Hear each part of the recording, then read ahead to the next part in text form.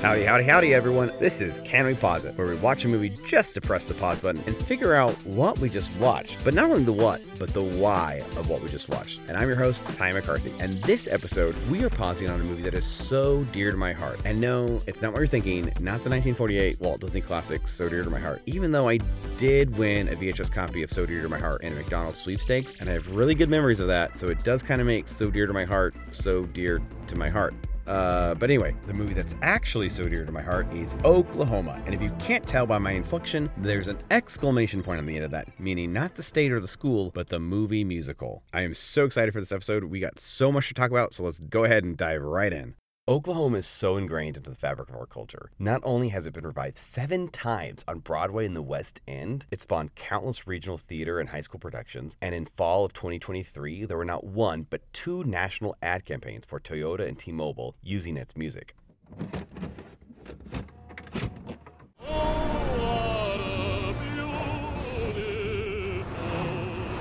Toyota trucks, let's go places.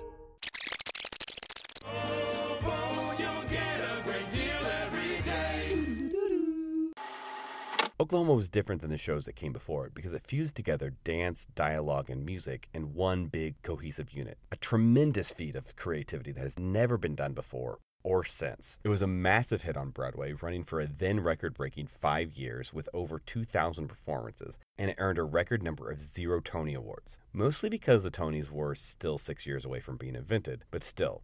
There's so much to discuss about Oklahoma !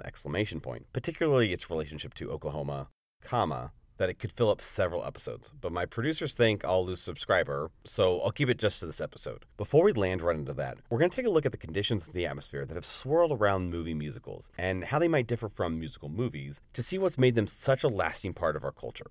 Time to unwrap your candies and silence your pagers and cell phones, because our show is about to start. Curtain up. Act 1. Oh, what a beautiful morning.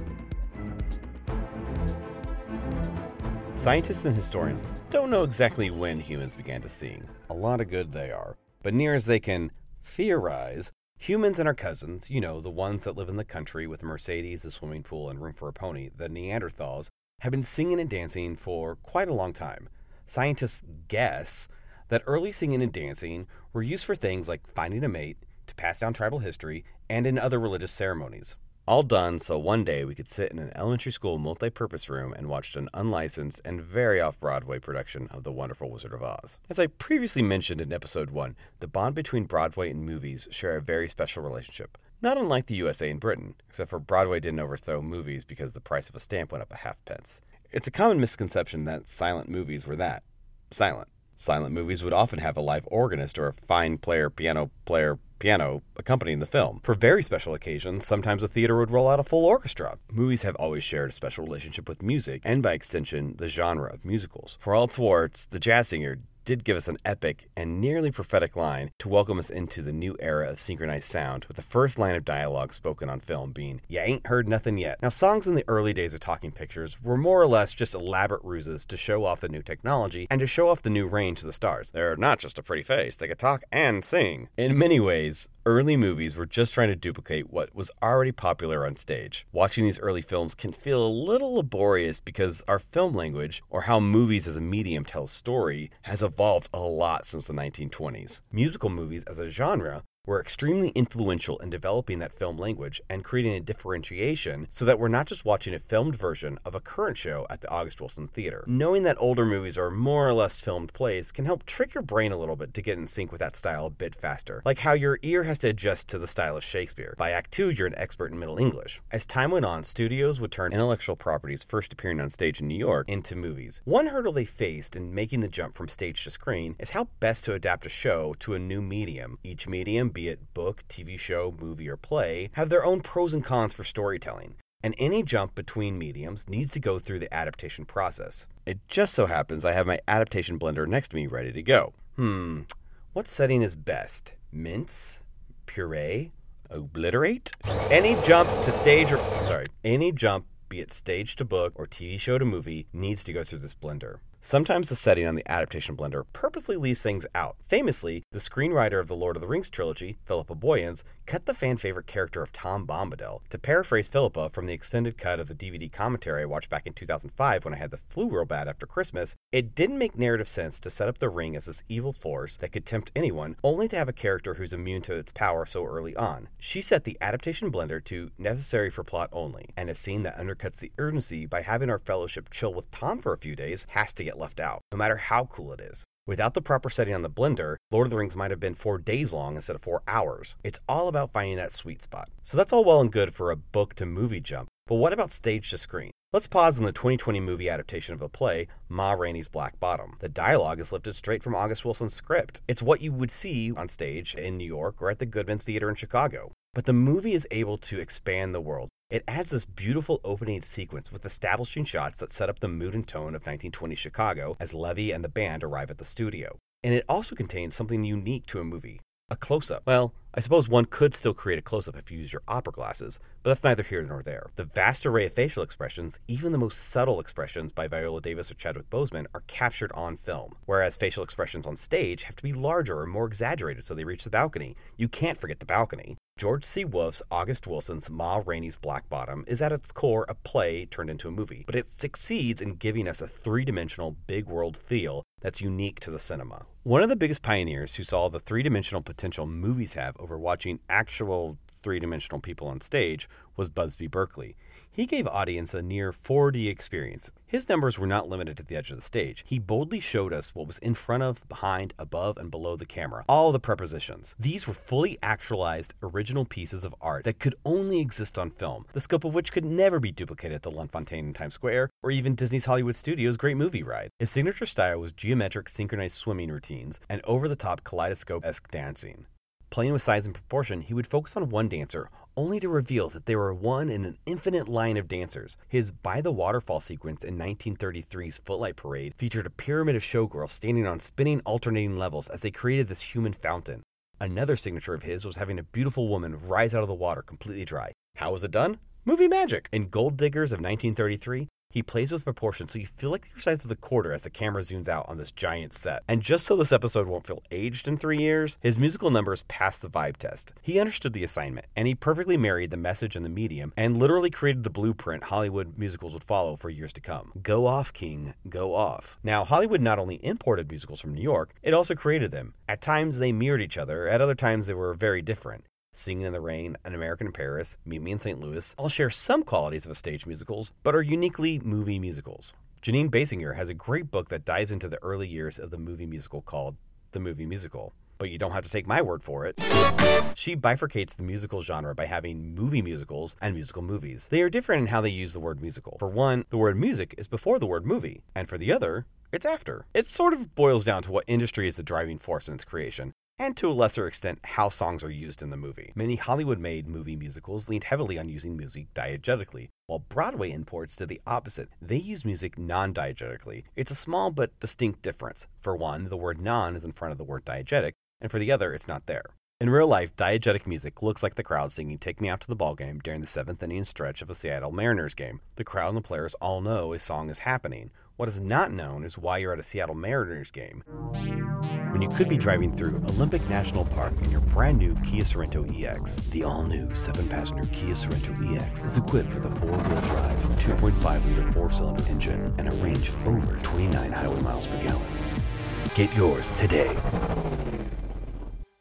The point is, the crowd watching the Mariners lose to the Kansas City Royals could just as easily be singing Pearl Jam's Last Kiss, and it would not change the outcome of the plot, aka affect the outcome of the game. So in these early movies, song breaks are snuck into where you find singing in real life. School holiday concerts, bars, old-timey nightclubs, concerts, and yeah, even churches. Whereas most musical movies use non-diegetic music. The TV Tropes website suggests that musicals with non-diegetic songs operate in a little pocket universe. When it's time for the song, all the characters suddenly are transported to this pocket universe for the duration of the singing. When it's over, seamlessly they're transported back to the main reality of the story. That's why all the main characters and the background townsfolk suddenly know all the choreography and the lyrics without it being weird. We don't have an example of this happening in real life with non-diegetic music, because we really don't have access to interdimensional travel. Yet. It's important to note that all the music and sounds that the characters aren't aware of, that are just for the benefit of the audience, That's non-diegetic. This means that when Warden and Karen are making out on the beach in From Here to Eternity, they can't hear the romantic streams playing behind them. Also probably because they have too much water in their ears from the waves. The Death Star exploding in space?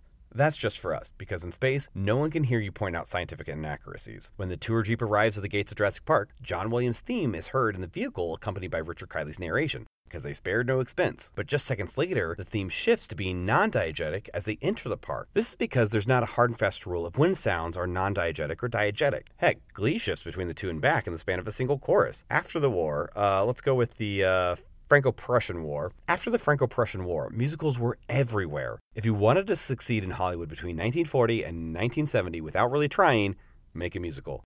During that time span, all but 6 Tony Award winners for Best Musical got a movie adaptation.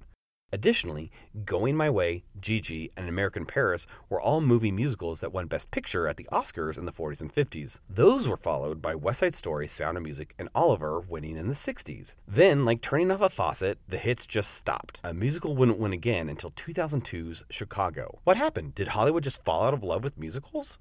On July 16th, 1969, 3 Americans boldly went where no one had gone before: the moon. 5 months later, Hello Dolly was released in theaters. We'll get back to the moon later, both literally and figuratively. For now, let's pause on Hello Dolly.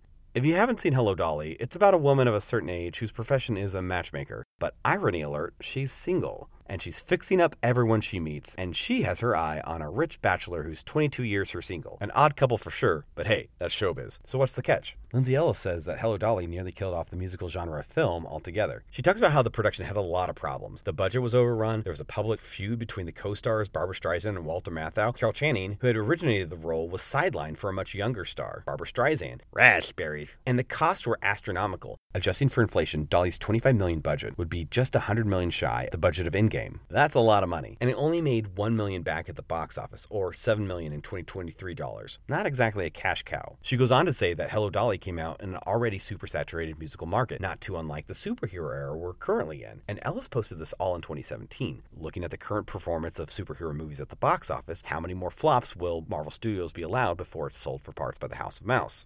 After I learned all that, I wanted to see just how deep the impact crater of Hello was. If you don't have access to your musical database in Microsoft Access, you can use mine. I scoured the internet for the names of any musical nominee for a Tony and other landmark shows. Then I put them into an Access database and gave them a unique identifier. That's about 502 shows. Then, by taking the year it premiered on film, by subtracting the number it debuted on Broadway, you can look back at your data to see the average amount of time it takes for a musical to get its film adaptation.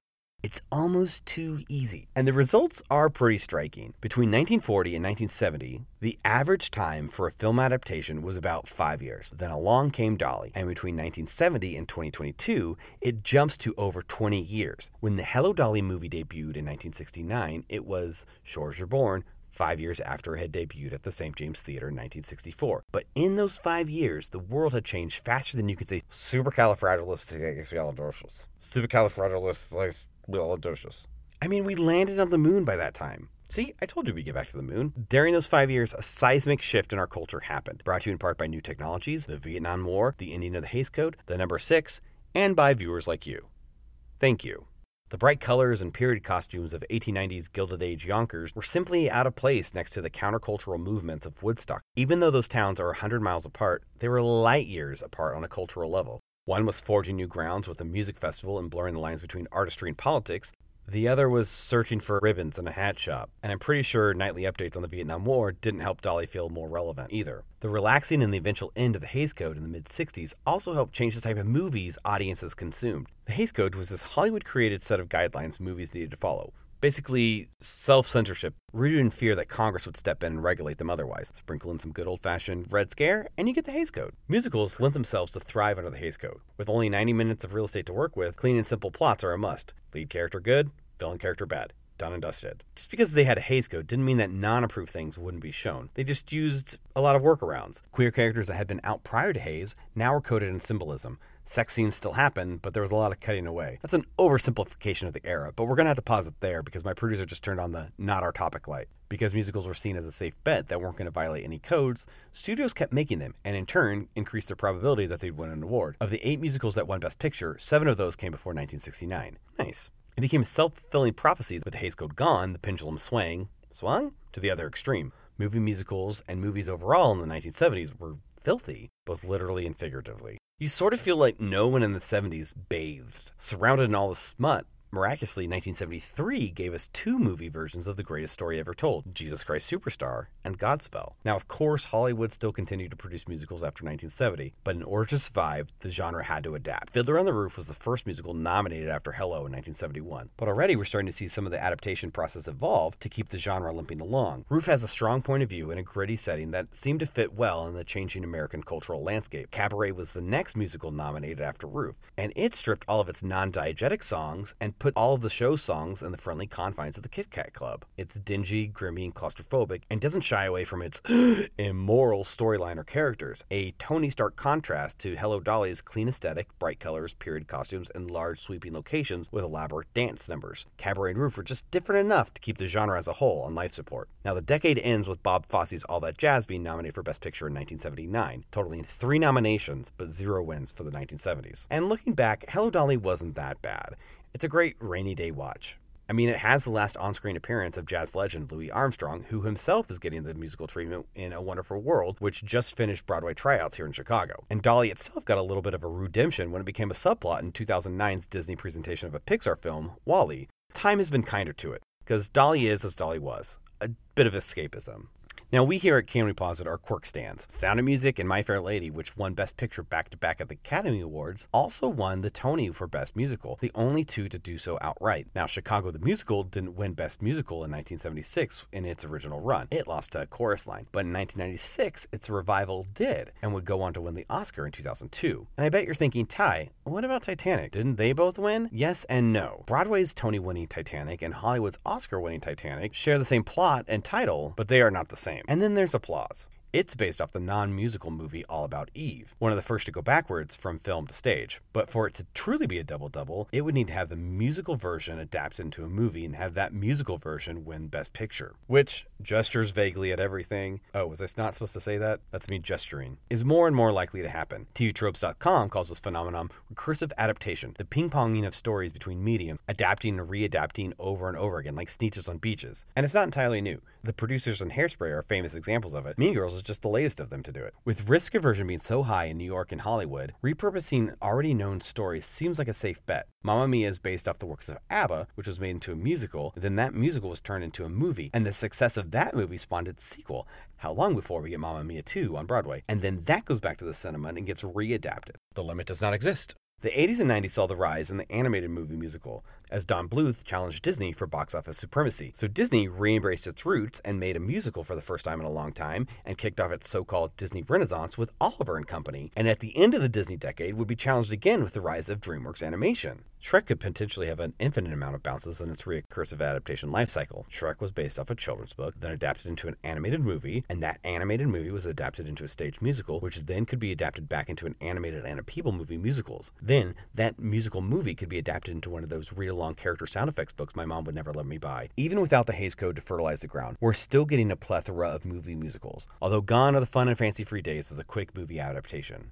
Hollywood is in the midst of a mini musical revival. Nearly every year since Chicago, a musical has been nominated for Best Picture or was in the top 10 highest grossing films of the year. But we're sort of pulling from older sources. Rent, Les Mis, Phantom of the Opera, and Wicked took a 5, 6, 7, 8, 9, 25, 16, and 21 years to get made into a movie respectively. Cats took a whopping 37 years to get adapted, and a lot of us wish it could have been longer. But all of those time gaps in adaptation pale in comparison to the 104 years it took for the Pirates of Penzance to be turned into a movie.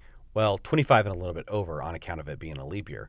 However, the movie version that starred Kevin Kline, Linda Ronstadt, and Angela Lansbury opened in 1983 was based off the Broadway revival, which opened 3 years prior in 1980. Applause's West to East movement had been the outlier, but it's quickly becoming the norm. All 5 musicals nominated for Best Musical at the 2018 Tony Awards were based off movies. Studios like Warner Brothers are following in Disney's footprints and creating theatrical divisions to milk their IPs dry. Does this mean we're out of new ideas? To quote Reverend Lovejoy, long answer yes with an if, short answer no with a but. The IP pipeline is now flowing in both directions, with Mean Girls, Beetlejuice, First Wives Club, Legally Blonde, Mrs. Doubtfire, Back to the Future, The Notebook, and The Outsiders that are just some of the many movies that have gotten the musical treatment recently. Of the 26 shows on Broadway right now, 6.5 are based off movies. 0.5 because one is about Jaws, but not really.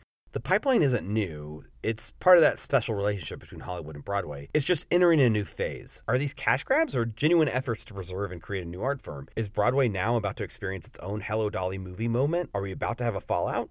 Little column A, little column 2. But it's sort of always been about money, hasn't it? Back in the day, this played well for musicals. With their built-in intermissions, it gave folks a perfect opportunity to replenish their concessions and go out into the lobby and buy a commemorative gravy boat. And if we're being honest, and this stays just between us, Wicked should just have an intermission and not be 2 movies. That feels like a cash grab. But Ty, I hate musicals. I can't stand them. Well, to that I say, you've been watching musicals and you just didn't know it. A movie's soundtrack is quickly becoming the de facto movie musical. Movies like 1984's Footloose and 2017's Baby Driver both have pop music that stand in for song breaks, but the vibe and the tone of the songs still advance the plot and blur that line between diegetic and non-diegetic. Musicals have come a long way since The Jazz Singer and the Broadway Melody of 1929. They've been knocked around a few times, but never knocked out like Rocky, which also became a musical in 2014. But never knocked out, because as quirky as they can be, the great ones, the truly great ones, use music to help express those feelings that we can't quite put into words, and that is a timeless quality. Just like we saw in the 1970s, musical films as a genre will continue to adapt and reshape themselves, trying to press that ever-elusive zeitgeist button. As that process happens, sure, we'll see a slew of blatant cash grabs and head-scratchers like, did that really need to be turned into a musical? But we'll also see some great innovations that move the genre into new areas never imagined. And I, for one, am excited for those. Maybe you're like me, and you hadn't seen a musical before you started researching this topic, pausing for laughter to die down, and yet they tend to be everywhere. This is an attempt to convert you, but to inform you, so the next time your significant other drags you to see one, be it on stage or on screen, you'll have a bit more appreciation, bless you, for them as a genre as a whole, and you'll be able to switch your ear into that film language like reading Shakespeare, a little bit faster. Maybe try quoting a factoid to really impress them. Because you know what? Love. That's why I do this. Making people fall in love. Oh my God. Is it me? Am I a matchmaker? I don't think I'm a matchmaker. Maybe I am. Am I Dolly Levi? I don't think I'm Dolly Levi. Act 2, Where the Grapes of Wrath Are Stored. The story of Oklahoma starts with a flag on a brisk day in March in St. Louis, in Missouri. Whoa there, Ty. You promised us that this would not be a flag pod. Okay, you're right. I did promise, but this is germane, like it has evidentiary support to the subject. This flagpole was special. It sat on the edge of a vast region in the middle of a continent. Whomever had their flag flying on the pole claimed all the land beyond it. And that land was beautiful. It's vast. It's rich. It's got huge tracts of land. So big, in fact. How big was it? Thank you. So big, in fact, it encompassed the entire watershed of the 4th largest river in the world, the MISS-ISSS-IPPI River. It's hard to imagine now, but there was a brief moment in time where those in the U.S. government were content with the size America was after the end of the Third English Civil War. In some other multiverse, America just remains along the East Coast from Georgia to Maine, plus the Northwest Ordinance Territories that become the states of Ohio, Michigan, Indiana, Illinois, and Wisconsin, and Kentucky, because we need the bourbon. But the fever dream of staying east of the Mississippi was short-lived. Thomas Jefferson, of Hamilton musical fame, purchased the Louisiana Purchase from France, and in doing so doubled the size of the United States, and unknowingly set in motion a set of events that would eventually lead to the creation of the greatest American musical of all time being created. One minor detail needed to be ironed out before the United States could meet France in St. Louis. The U.S. needed to convince France to convince Spain to give up its claim to the western portion of the land. And after 6 months of talks in the spring of 1804, Spain conceded its claim to France, who in turn conceded its claim to the United States.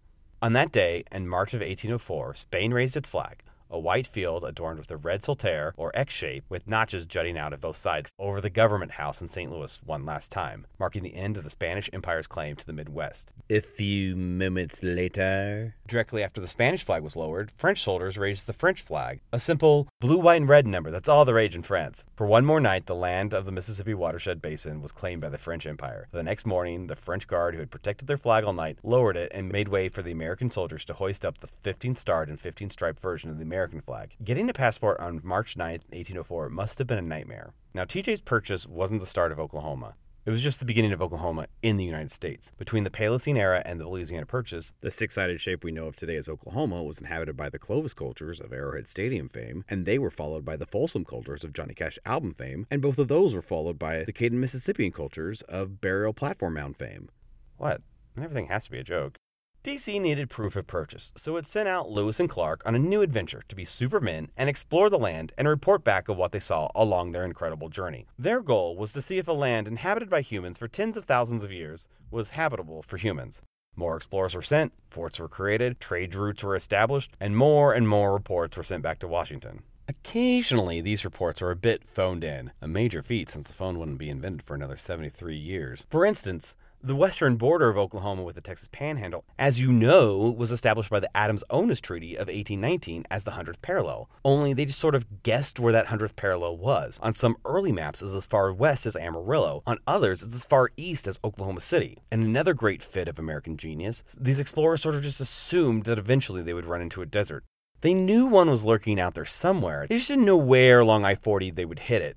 Well, they had narrowed it down between an area between the Pacific coast and the Mississippi River. After passing through the Ozarks, Zebulon Pike, of Pike's Peak fame, took a look at the area in north-central Oklahoma and south-central Kansas and wrote back to D.C. saying, "Not a stick of timber," comparing the rolling plains to the sand dunes on the Sahara. He went on to say that it was not suitable for development or even farming, and without a second opinion, D.C. was like, yeah, that makes sense. Let's stamp this map as the Great American Desert. If Jefferson had just purchased a desert, he may have just made a $15 million mistake. For perspective, that's $340 million in 2023 dollars. And that only buys you 0.77% of Twitter. Nobody, except the Oakland Raiders, I guess, would want to move to the desert. As the decades passed, Americans slowly moved westward, continuing their encroachment of land already home to millions of people. President Andrew Jackson, of $20 bill fame, thought that by moving the tribes east of the Mississippi to west of the Mississippi, he would be rid of them for good. Thinking the land over there was just the Great American Desert, Congress and Jackson passed the Indian Removal Act of 1830 in hopes that if they didn't die along the way, they would die in the desert. 15,000 people died in what is now called the Trail of Tears as a result of bloody Andrew Jackson's genocidal schemes. Much to Jackson's chagrin, the tribes didn't go extinct, but Andy was successful in evolving the identity of the land that would one day be Oklahoma. It went from being a desert to at least not being suitable for Americans. From that point onward, the federal government left the tribes residing in the newly named Indian Territory alone. Except for the time after the Civil War, the federal government punished the 5 civilized tribes, a group that consisted of the Cherokee, Chickasaw, Choctaw, Muskogee Creek, and Seminole tribes, who, for reasons of their own, sided with the Confederacy by seizing back the western half of Indian Territory, basically I-35 to the Texas Panhandle. The feds didn't assign this newly vacated land to Texas or Kansas or anyone else. They didn't create a new territory out of it either, so they just called it unassigned lands. From that point onward, the federal government left the tribes now residing in the newly resized Indian Territory alone, except for the time they let lobbyists from the railroads come in and carve their way through the territory. Indian Territory was sovereign tribal land. The railroads couldn't just plow across it like they did everywhere else. The workaround was to go around Indian Territory, but going around it was annoying to the railroad tycoons who were playing a real-life game of Railroad Tycoon 3. After listening to the lobbyists, the federal government changed the rules and let the railroads in and let them crisscross the territory. From that point onward, with the Civil War over and the railroad tycoons appeased, the federal government, okay, you get it, the government never let them alone. So now the federal government was wondering what to do with that vacated land west of I-35. Well, why not open it to white settlement? Brilliant idea, said the white farmers, answering their own question. In May of 1890, under the Oklahoma Organic Act, Oklahoma Territory became a thing, twinning its neighbor Indian Territory to the east. It seems logical that the Oklahoma-shaped hole near the center of the map would be filled by an Oklahoma-shaped state. However, it almost wasn't. It almost was 2 states. Oklahoma Territory and Indian Territory both auditioned to be separate states, going by the stage names of Oklahoma and Sequoia. They both submitted audition tapes, but sadly, they weren't invited further into the casting process. Republican President Teddy Roosevelt, of Night at the Museum fame, grimaced at the thought of having 4 new Democratic senators and had major issues with their miles-long proposed new state constitutions. So a compromise was struck. They would enter the Union as one state named... give me a sec. Next slide, please. Named Oklahoma. On November 16th, 1907, Oklahoma became the 46th state, and it seemed for some days thereafter that all Oklahoma's days would be warm and fair, except for the times that it wasn't. Like the time that Oklahoma Governor Alfalfa Bill Murray almost went to war with Texas over a new toll bridge. One of the many times he activated the Oklahoma National Guard. He ordered them to stand on the north end of the bridge, halting any new construction. The Texas governor countered by sending the Texas Rangers to the south side of the bridge. Alfalfa then had the brilliant idea to send elderly women to the middle of the bridge to quilt, hoping that would prevent a full-on battle. Quite the character that Alfalfa was. He helped write Oklahoma's really long constitution. Oh, and did I mention he has not 1 but 2 counties in Oklahoma named after him? And he was basically a member of the Klan. Oop. From a certain vantage point, Oklahoma was taking steps to be the most progressive state to enter the Union. At one point, it led the nation with members of the Socialist Party, and had so many miles of interurban light rail tracks it would make San Francisco blush. But another part of the reason that Roosevelt rejected the Constitution wasn't that it was just too long. It included some blatant Jim Crow amendments. They removed those and learned to be more subtle. So when the first legislature met in the new state capital of Guthrie, the very first law the new Oklahoma legislature passed as a new state was to segregate its public transit. No matter how progressive Oklahoma looked on paper, Jim Crow was always lurking around each corner of the state house and in city halls. And just when Okies started to see some prosperity in their farming and ranching, and that newly discovered oily stuff called oil, things went south in a hurry. The overuse of land brought on an 8-year drought and sunk Oklahoma into a major depressive episode. And notice I said Okies, not Oklahomans. Okies are different. Something that should be innocuous as saying Kansan or Texan or Michigander. Okay, maybe not that one. That one is still weird. But Okie is different. It's a purposeful distinction that is different than an Oklahoman. They are not us. We are not them.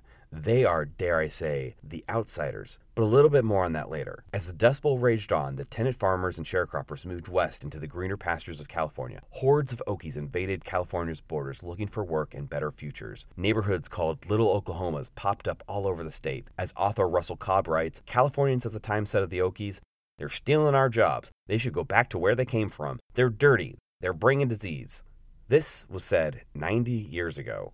Oklahoma is keenly aware of how they are perceived by those outside of the state. Anytime there's a national news story, you bet your bottom dollar that tomorrow on KFOR, Linda Kavanaugh is going to mention how that person is connected to Oklahoma.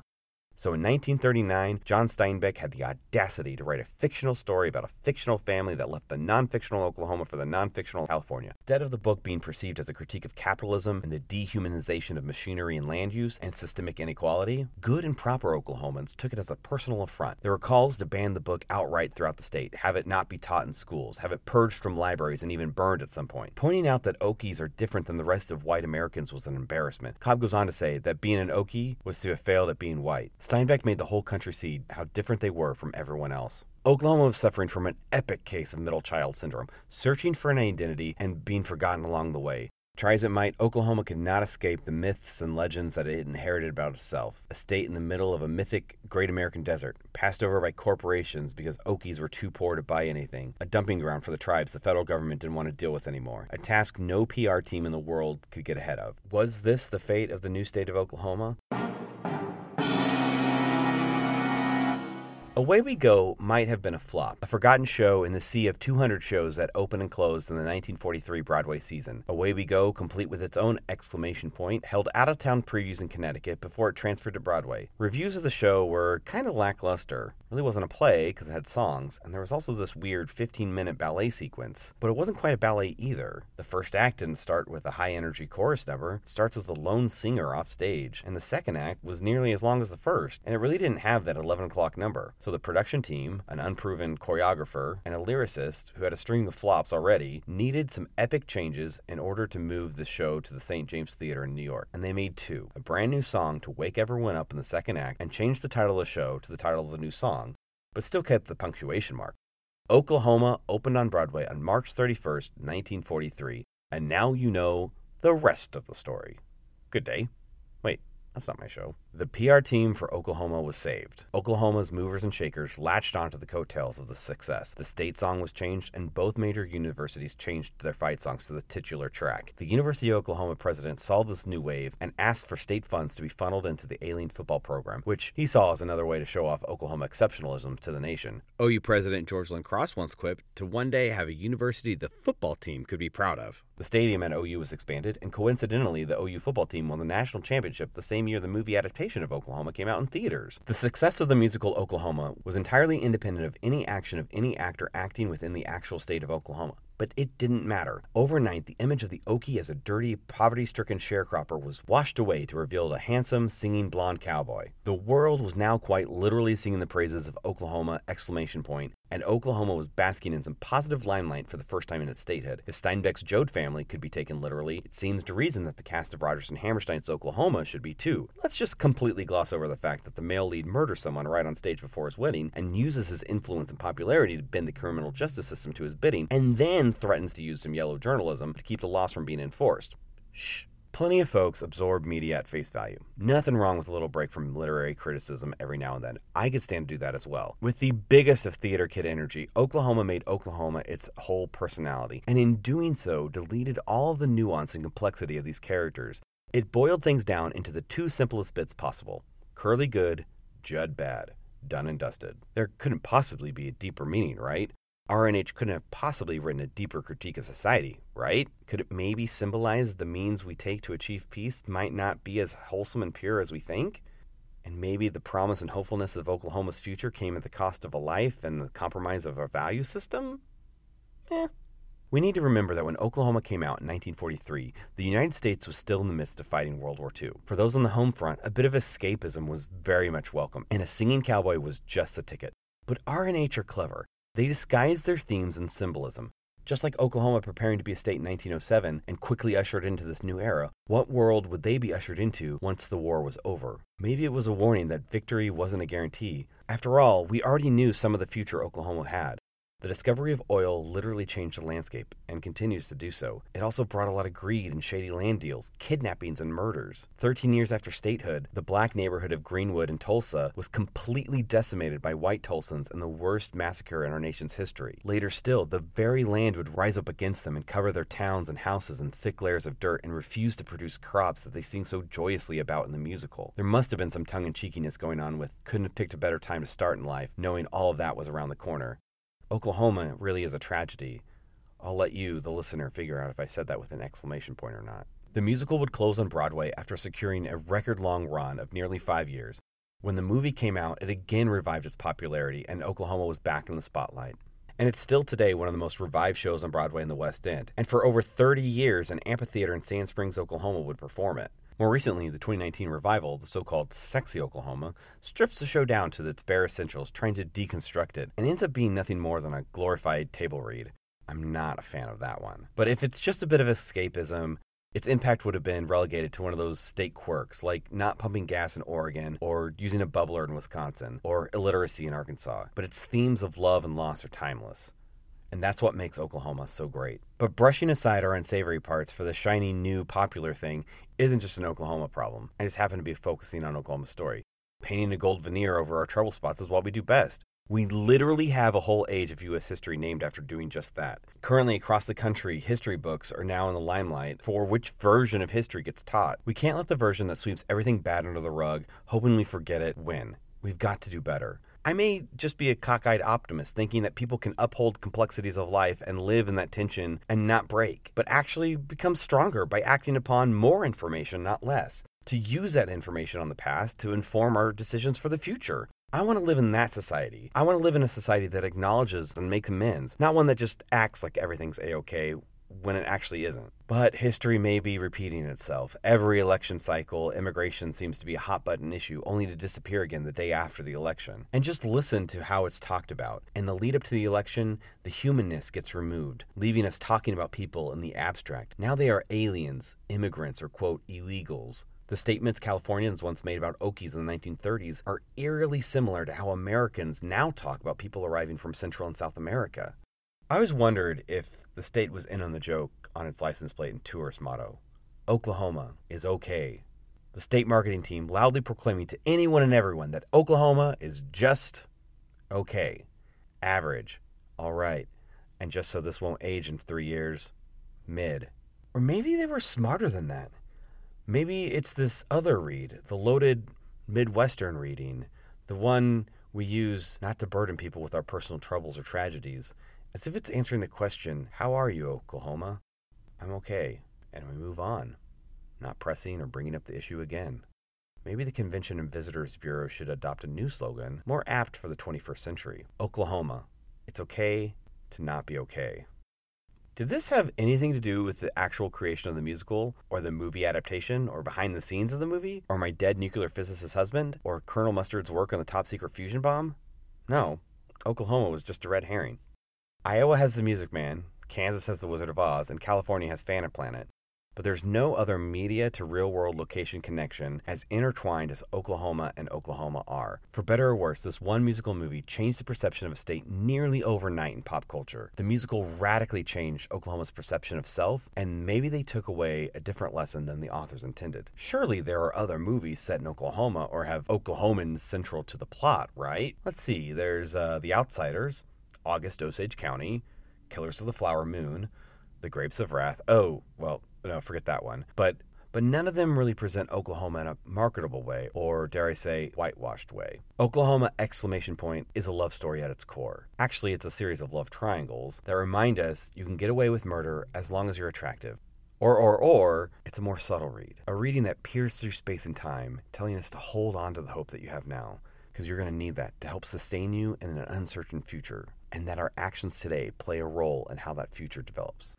Nah, it's probably just the hot cowboy. Epilogue. You're doing fine.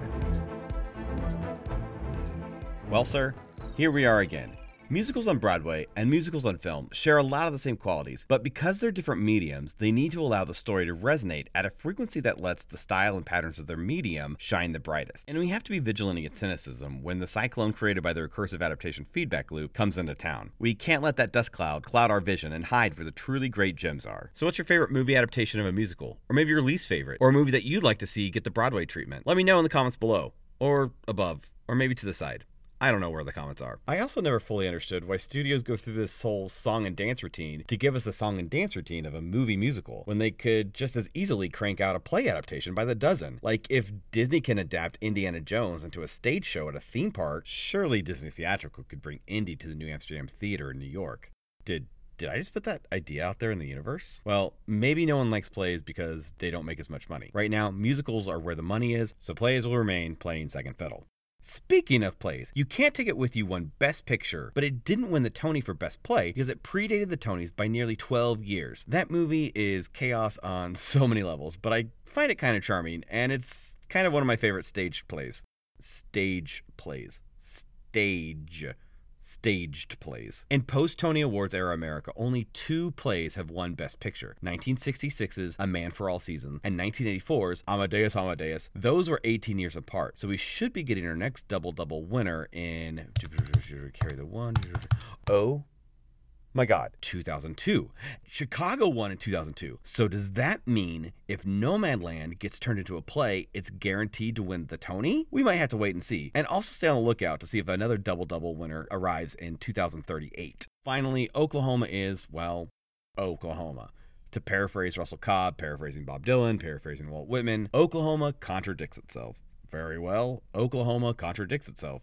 Oklahoma contains multitudes. Oklahoma has had a very unique past, but just because it doesn't fit neatly into a box doesn't mean we should shy away from it. Maybe we just get rid of the box. People of color, particularly Native Americans, are impacted very differently by Oklahoma's story than I am. The work to reframe history outside of this monolithic narrative still continues. It's far more complex and nuanced than I have talent to relay. And also, my experience living in the state is not the authoritative text. It's just one of millions. Much to the OU Athletic Department's chagrin, there isn't just one Oklahoma, but many. And every state in these here United States does this. Florida is right now actively doubling down and selling this fairy tale version of itself to schools, as if to say we the public are not capable of holding those multitudes. Oklahoma's not unique in that aspect, but since there isn't a musical called Nevada Ellipse, well, Oklahoma got caught in the spotlight. I absolutely do think that Oklahoma is the bright and colorful world of the musical, and you have not lived until you've eaten an onion burger from Sid's in El Reno, or had a Theta burger from the Mont in Norman, or even tried a fried pie from Arbuckle's in OKC. It's the rolling plains, the Black Mesa, the Wichita and Ozark Mountains. It gave us Woody Guthrie, Christian Chenoweth, Chris Gaines, Kelly and Mickey Mantle, prima ballerina Maria Tallchief, Jim Thorpe, Shannon Miller, and Reba,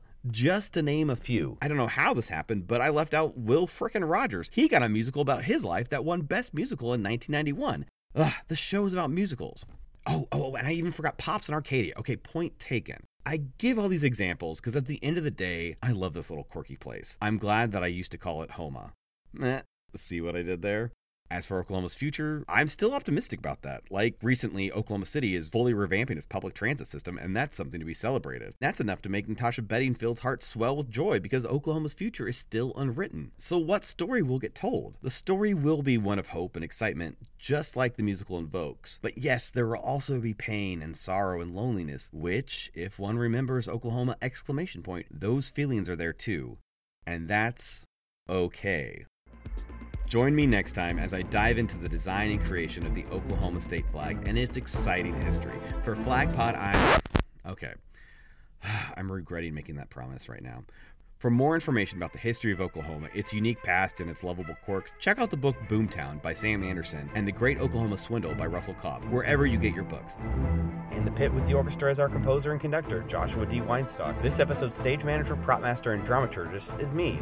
And a huge shout out to our Patreon cement level supporter at Moonraker0022. Without you, none of this would be possible. Want to discuss all the movie musical adaptations I didn't even mention, or Oklahoma's position in the pop culture narrative, or any past episodes? I'd love to hear your thoughts and talk shop with you more. Send me a message on Instagram or send me an email at canweposit or at canweposit@gmail.com. Thank you so much for listening. For Can We Pause It, I'm Ty McCarthy. We'll see you next time. Oh, I guess this is where I bow. Pretend I'm bowing. This is our curtain call. Good night.